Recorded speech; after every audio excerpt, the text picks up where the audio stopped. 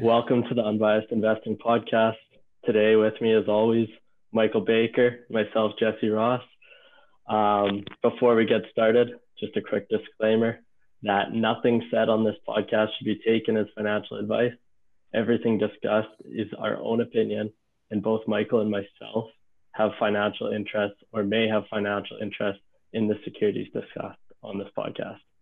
Kicking it off, Michael, it's been a pretty crazy week here in the stock market.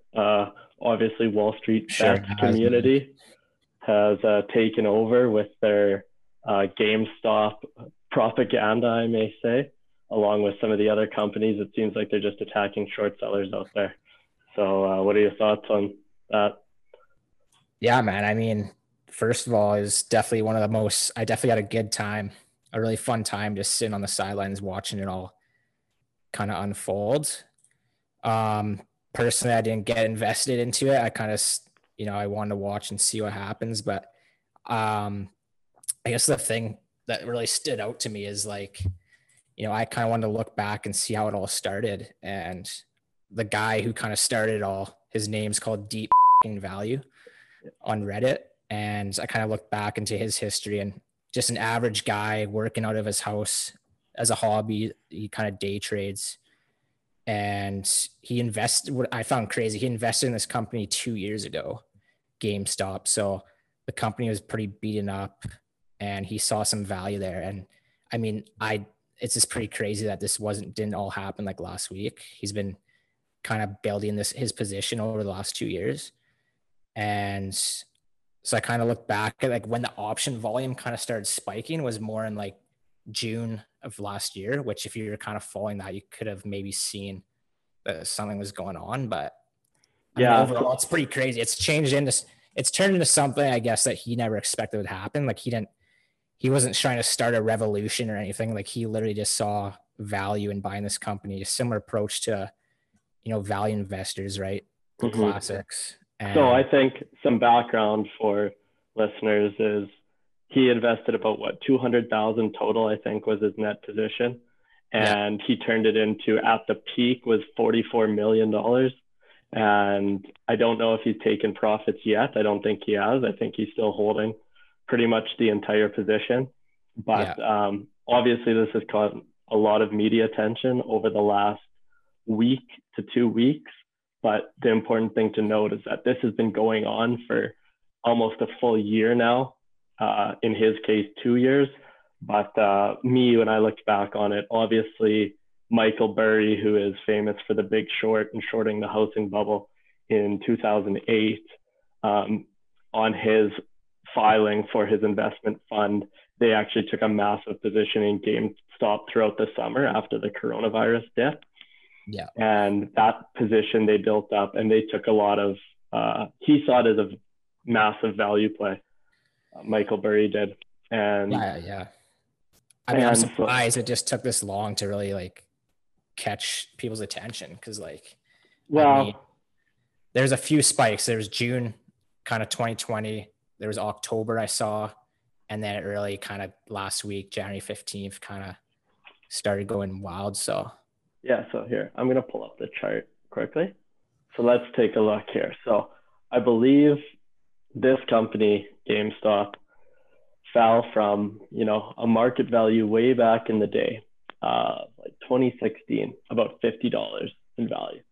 And investors started, hedge funds and institutions realized that, physical game locations was not a good place, not a good business model, as everything was moving digital. And they started shorting this company. And they clearly made a ton of profits shorting it down from $50 all the way down to when coronavirus took over. I think it bottomed around $1. Let me see. In April 2nd, it bottomed, about just under $3. So they shorted it down from $50 down to $3. And they made a lot of money on the way. Now, the short makes sense. Yeah, no, I mean, it was a reasonable short for sure. Yeah. The problem is the short interest got extremely high. And so at this point, famous investors, Michael Burry, they accumulated their positions in here and started realizing, there's some value. And I believe Michael Burry's position was, this place has a ton of retail locations that hold value in malls and all that stuff. Like, just the real estate is what he thought they could sell for more than the company was worth. Yeah. And he thought they could liquidate the company for more if it went bankrupt. So that's the reason he was buying shares. And then there started to become this idea that they might be able to turn around their business by actually going digital with their platform instead of simply just being a physical location, as well as the new gaming cycle coming on for the new Xbox and the PS5 being released. So obviously, you see here throughout September, I believe, is when it got hyped up on Wall Street Bets, the famous Reddit forum. And you see this massive incline from $4 a share all the way up over $20 a share in 3 months to December. And there was this big idea that this earnings call in December would cause this short squeeze, knowing that 140% of the available shares had been shorted. Obviously, that was not the case. It dipped down that day from $18 or $16.94 and opened the next day under $14 because the earnings call didn't go very well. However, after that, Ryan Cohen, one of the founders of Chewy, which is basically your Amazon for pet supplies, he joined the board, who was also bullish on GameStop, and decided that he's going to help them run their e-commerce strategy. That news itself obviously sent the stock up some more, driving the price up, forcing shorts to cover. And as shorts started covering and the price went up and up, all the other Wall Street Bets people that had missed out on it started to pile in, driving up the price higher and higher, right? And that gets us basically to where we are today, where the price is the closing price on the last day the market was open there, January 29th, was $325. Now, where do you think it goes from here, Michael? Yeah, honestly, I mean, this is kind of good learning experience for everybody, that you can't time the market. You can't really predict the market as well, right? I feel bad for a lot of people that got on pretty late and stock went down like 60% in like 90 minutes the one day and just got burnt. But like, my kind of prediction is there's still some shorts that have to be covered. And theoretically, as long as people hold their long positions, the stock could keep going up. So eventually it's going to be a bad ending. I think once everybody kind of gets out of it, the stock has to crash. And that's just the reality of the situation. But so that's something that scares me there, is like, as long as they keep holding, the price can keep going up basically infinitely, because the only way shorts can cover, if no one is selling, is they have to buy from other shorts, which are again shorting the stock. So it could go to infinity. But the problem with that is, how do those shareholders realize that gain? Like, all these gains are just unrealized sitting in an account. In order for them to cash out, they need to sell their shares. And at that point, it's going to fall right back to $20. Like, I think it's going to be, I would say by July, it's going to be under 50. It's probably going to be down in the $20 range again. This isn't a great business. No. Yeah. So Jesse Livermore on Twitter has a good tweet here. He says, if the stock is headed back down to where it was pre-squeeze and all the buyers who bought then agree to make no money on this, then it's theoretically possible for all the subsequent buyers to get out without losses by selling to the shorts. But the chances of that happening are pretty slim. Yeah. And I mean, again, you can't time the market. But one thing he also went over kind of a misconception around the short interest being over 100%, which I wanted to mention. So that's based on outstanding shares. Whereas the real calculation, you should be looking at the calculation of the float. So he explains it pretty well here. He says, suppose there's one share stock and you own it, I borrow and sell to another investor. So I'm short, you're long, the other investor is long. So the number of shares shorted, my single share as a percentage of issued shares, which is beginning with your single share, is 100%. But there are two long positions in the market that I can buy back from. You got yours and the other investor. So exactly. So every shorted share actually does create a new long share to be bought back at some point. Yeah, but the total number of shares short as a percentage actually in the market is only 50%. Can't be ever over 100% because every seller needs a buyer, right? So there's just a misconception around that. But if the short interest is 100% of the outstanding or of the shares outstanding, it's actually only 50% of the float in circulation. Exactly. Basically what you're getting at. Yeah. No, and that's correct. Yeah. But I just wanted to mention that. No, for sure. I think that's very reasonable to mention, is that's a common misconception. Now, what scares me here is who gets burned. Obviously, these hedge funds are going down. They're losing a lot of money. Melvin Capital is, having liquidity problems to cover their margin calls. And it's actually driving down the entire market because they have to sell off their long assets just to cover their shorts. Yeah, other hedge funds bailing them out too, which is pretty... But what's scary to me is that, my ex-girlfriend talked to me about GameStop. My grandma was talking to me about GameStop. Everyone's talking to me about GameStop. And these are the people that are buying at this $300 range, thinking it's going to $1,000 tomorrow. And it very well might. But when it goes to $1,000 tomorrow, they are not going to take their money off the table. They're going to think it's going to $10,000. And they're going to hold until July when it's back down to $20 and they lost 90% of their investment. And it's sad because these are people's first time getting into the market on all this media attention and all this hype. And then they're going to think the stock market is rigged against them and they're never going to invest again. Yeah. And I mean, the payoff for the risk right now is not even worth it. So, I mean, it just, at the end of the day, it comes back to just doing your own due diligence before you make an investment decision. I personally, I just never follow a herd of people, going on a stock, right? Like if you want to be the guy who is the early guy in there kind of orchestrating this, right? Otherwise you just can't predict what's going to happen next. So exactly. The people that are making the money are the ones that were there from the beginning. Exactly. And they're going to do very well on this, but they're offloading onto these people that are going to get literally. AMC is another one that they're pumping up here, up from $3 to a high of $20 last week. AMC makes sense. The one I didn't get was Nokia. Well, Nokia is going into software, and so Nokia went very high as well, went parabolic from $4 to a peak of. Yeah, there wasn't a large short interest there, but the volume of trades on Nokia one day, I think it was on Wednesday, went up to like over $1 billion.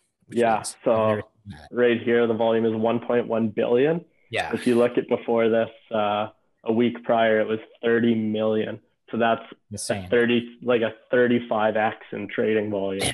Yeah. I've never seen that. Yeah. And then they're doing BlackBerry, up from $7.50 to a high of almost $30.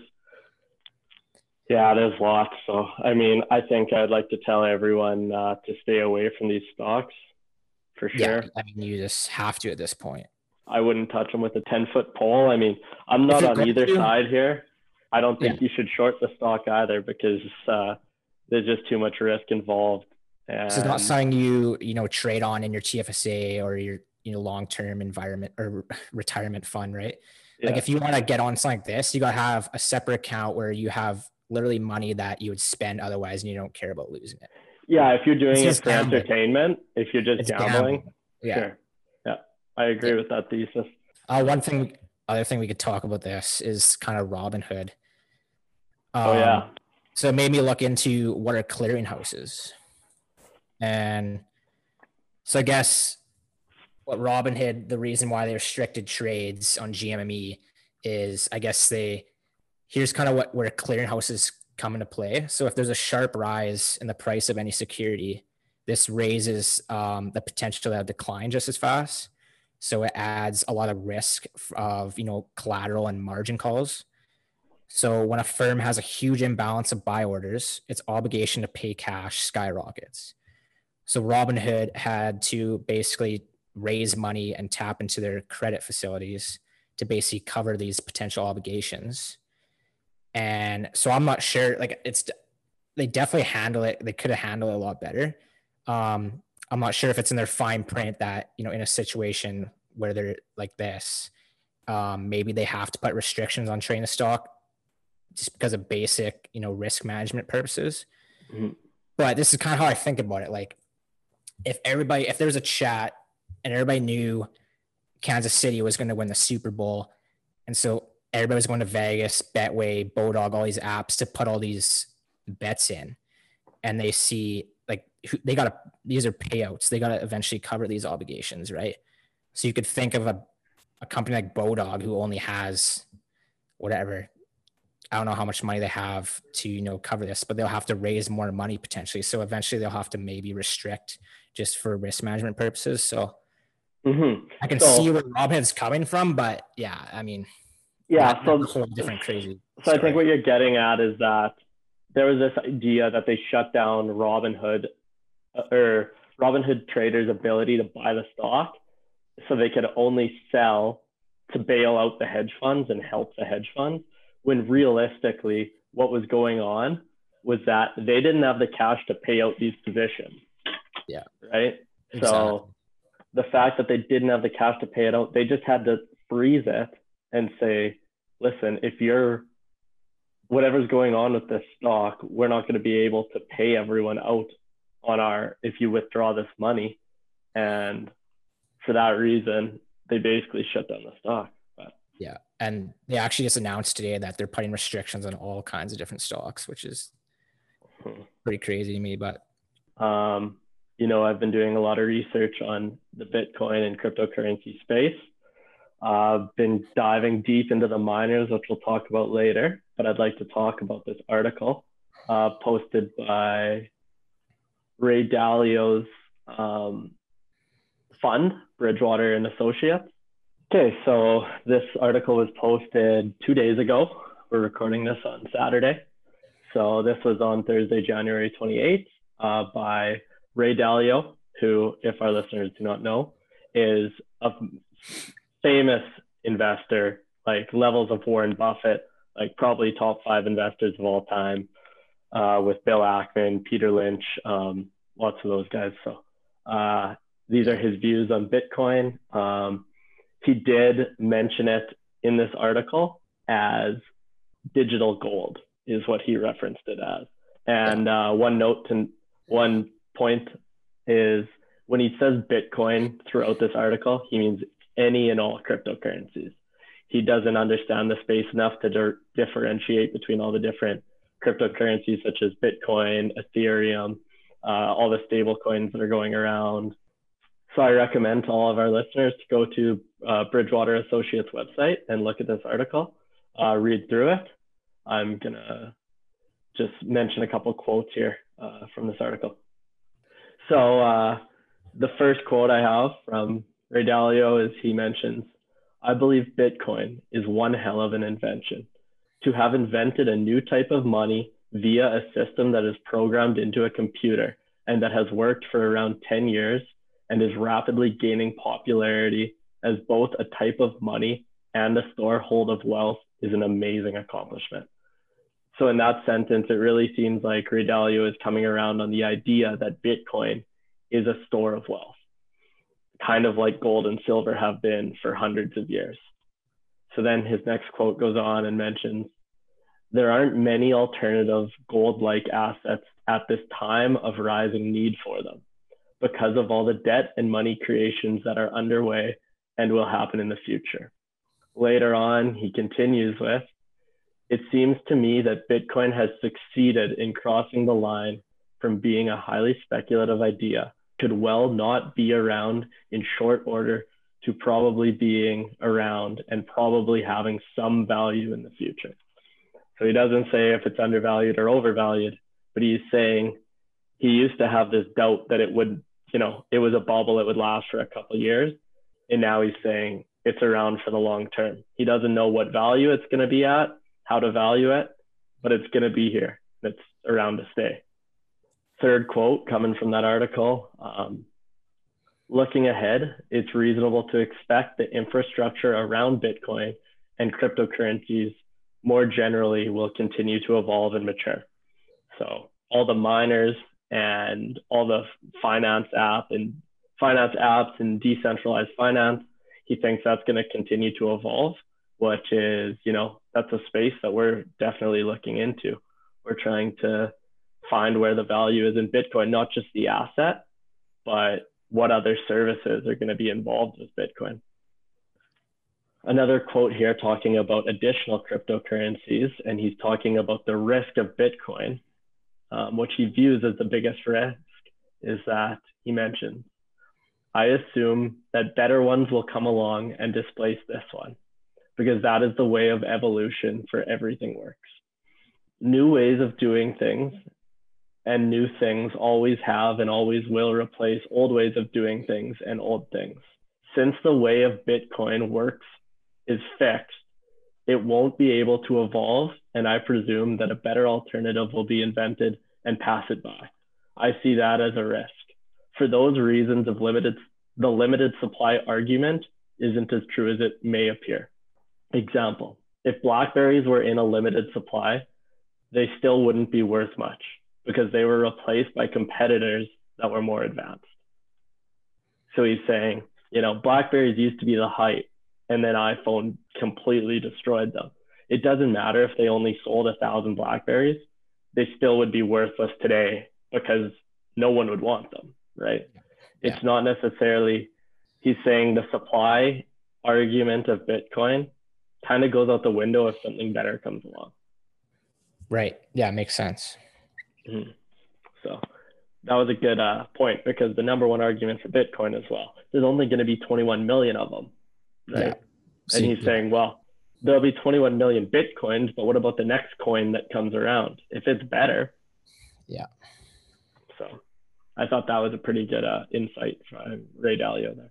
The last quote I have from Ray Dalio mentions, to me, Bitcoin looks like a long duration option on a highly unknown future that I could put an amount of money in that I wouldn't mind losing about 80% of.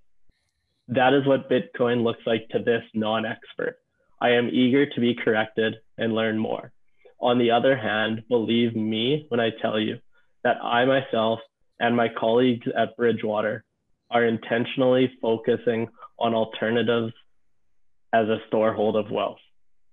So he's saying, this thing could fall 80%, but he definitely sees it as a valuable storehold of wealth in the future.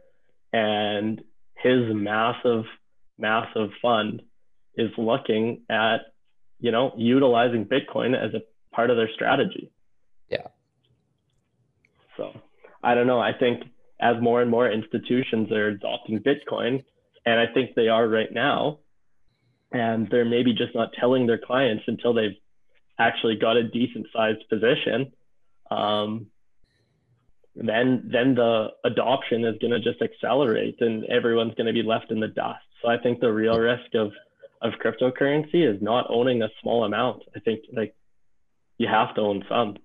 Yeah, absolutely. I mean, it's just going to drive the price up more and more. So as more companies adopt it. So I wouldn't say to put 50% of your net worth in it. I mean, no, I'd say keep it under 10, because if you lose 10% of your net worth, that's going to suck.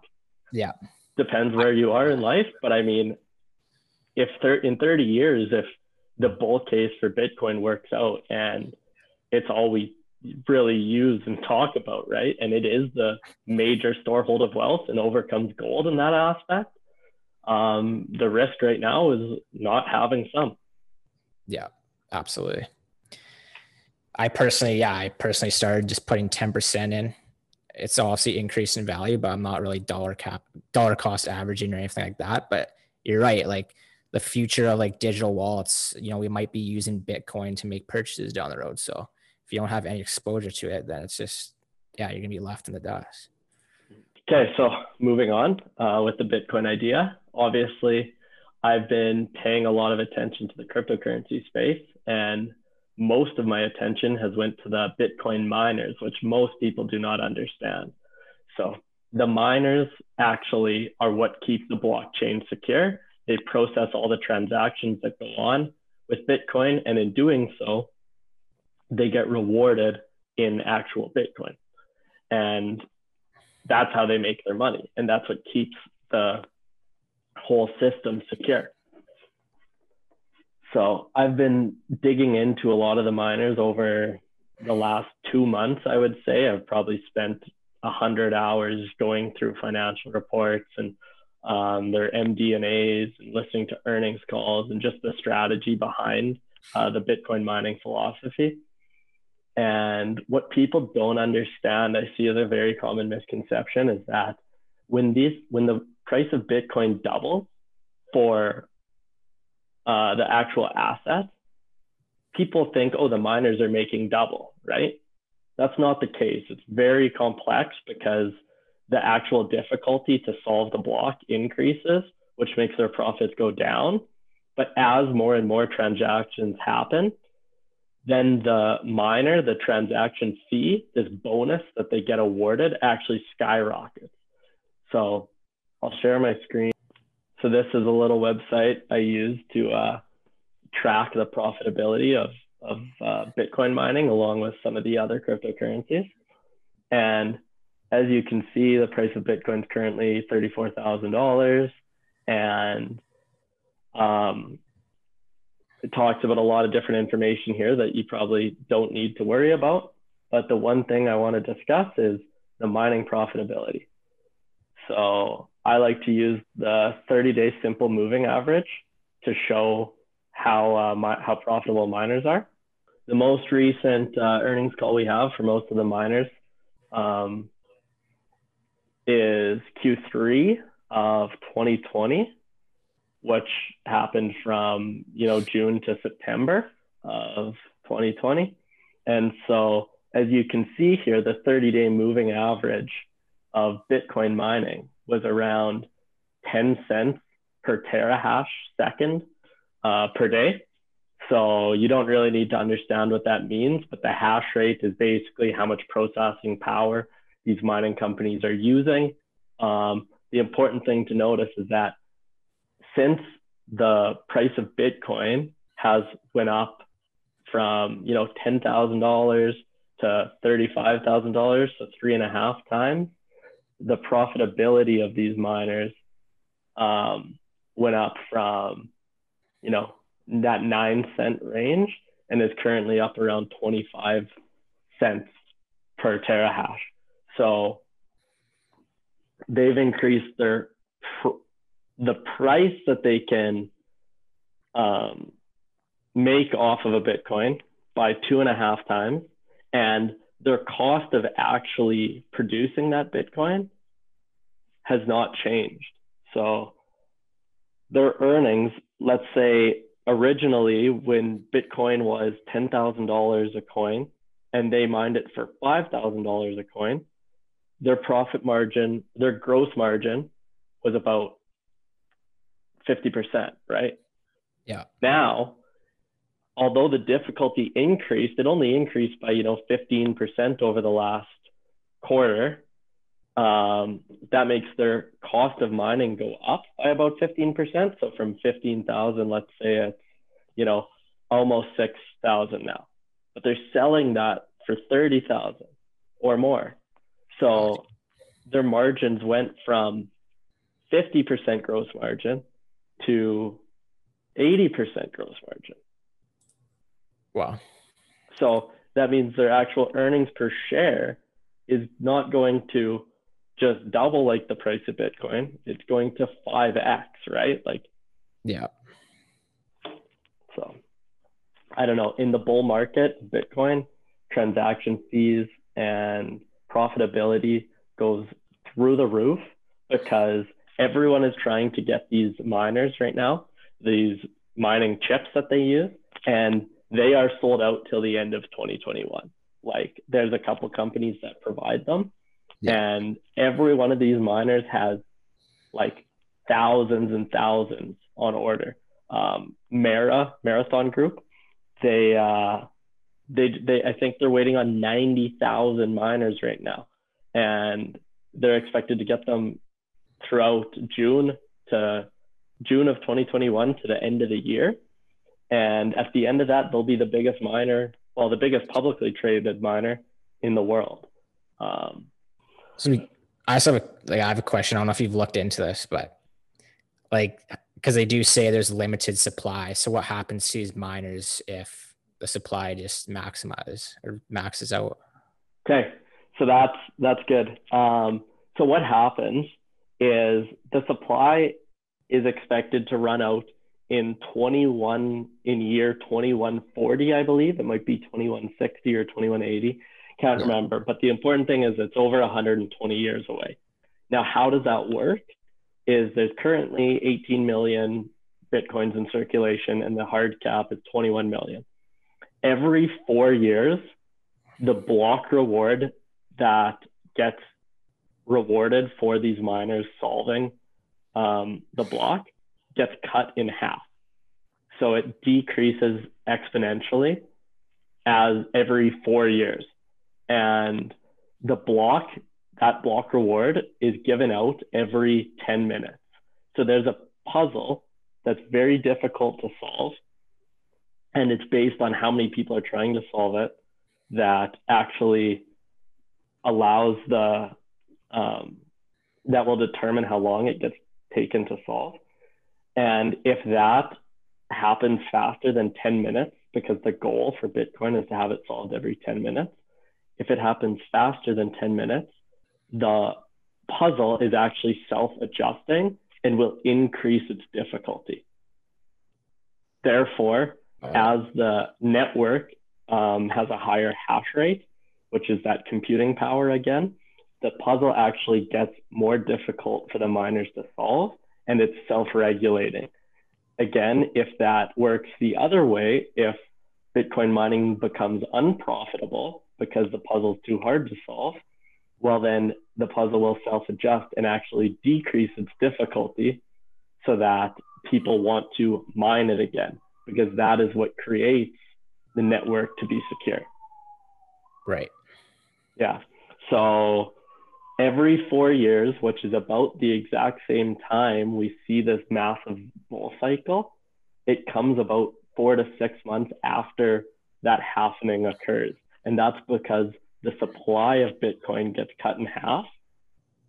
And so the new supply coming to market gets cut in half. And then the price of Bitcoin skyrockets because miners say, we're not going to sell it if it's not profitable for us. So they quit selling it, and the price goes through the roof. And that's what we saw this year. This is what we saw in 2017. And that's what we saw in 2013, 4 years before it. Got it. And there's some interesting models that this follows, and this works for gold and silver as well, where you take the amount of the asset in circulation as well as the amount coming to market, and you can scale its growth. And basically every 4 years, Bitcoin 10x's in value when the market gets cut in half, the supply gets cut in half. Yeah. And it's been following that trend since its inception. Makes sense. It's definitely hard to follow for the average person, but yeah, I guess what are the key takeaways from it? Like, the key takeaway is buy and hold. Don't buy and sell and be worried about the price. Keep a small portion of your net worth in it. And when it's falling, maybe add more. Maybe just use a dollar cost averaging approach and buy $100 every week until you have a position that you're comfortable with, or, buy on days when it's down 10%. Bitcoin's a very volatile asset. Yeah. And it can fall 10% in a day. Those are the days where we should be adding, right? Falls Absolutely. another 10%, buy some more. Just don't overexpose yourself and don't sell. Just hold on. And over the long term, we've seen the trend. It has phenomenal returns. Yeah. Couldn't agree more, man. Any closing comments from your end, Michael? No, Anything I think you're you explained it pretty well. Anything I'm looking at, I guess I'm looking into how it's going to be integrated into like payment systems and stuff like that. So Yeah, I know Square and PayPal have got to it. I'm also following this company. I recently actually, I guess full disclosure here, I invested in this company, but they're called Loop Insights, and they have a contactless payment processing system that plugs into current POS systems, so point of sale systems. So it's a plug and play unit. And they recently just integrated Bitcoin, Litecoin, and Ethereum right into their system. So eventually it's going to be a widely adopted thing into, you know, being able to use Bitcoin and Ethereum for purchases. So that's kind of where I'm looking at as far as investments. And I'll give you a little bit more insight into that. But the Visa earnings call was last week, and they actually referred to Bitcoin as well in it, saying that they're looking to get involved. So when Visa makes the announcement that they're getting into Bitcoin, what do you think is going to happen with the price? Of the price of Bitcoin? It's going to go up. And probably Visa stock too. I mean, we know it doesn't fundamentally change a lot, but people like news like that. They like the hype. So I'd say get in before it skyrockets. Yeah. So, but no, that's interesting there with Loop. The processing, the finance part of it. You should look into something called Lightning Network. There's a lot of them, and it's kind of what runs on it. They normally run on Ethereum, but that's more so for the day-to-day transactions. So I don't know. It's definitely a cool space. It's a new space, and it's very interesting to read into. Yeah. Okay. Yeah, and if listeners want to learn more about this, I definitely recommend checking out ARK Invest. They just recently released their Big Ideas report for 2021. And one of the trends they go over in this is both Bitcoin as well as digital wallets. So definitely recommend checking that out. And as we all know, ARK Invest is headlining in the media right now. Cassie Wood and her team has been probably the best investment fund on disruptive technology for the last 5 years. And they were the biggest bulls on Tesla. And that's basically what made them billions and billions of dollars. So definitely check out their website. They have a lot of good content. Yeah, if you like investing in that space, kind of disruptive technologies, definitely follow ARK Invest. Perfect. Okay, well, I think we'll wrap it up here then. If you enjoyed this podcast, hopefully we'll see you again in the future. You can follow us on Instagram at Unbiased Investing. You can check out our YouTube, also at Unbiased Investing, for personal finance and investing content, as well as these podcasts with some visual.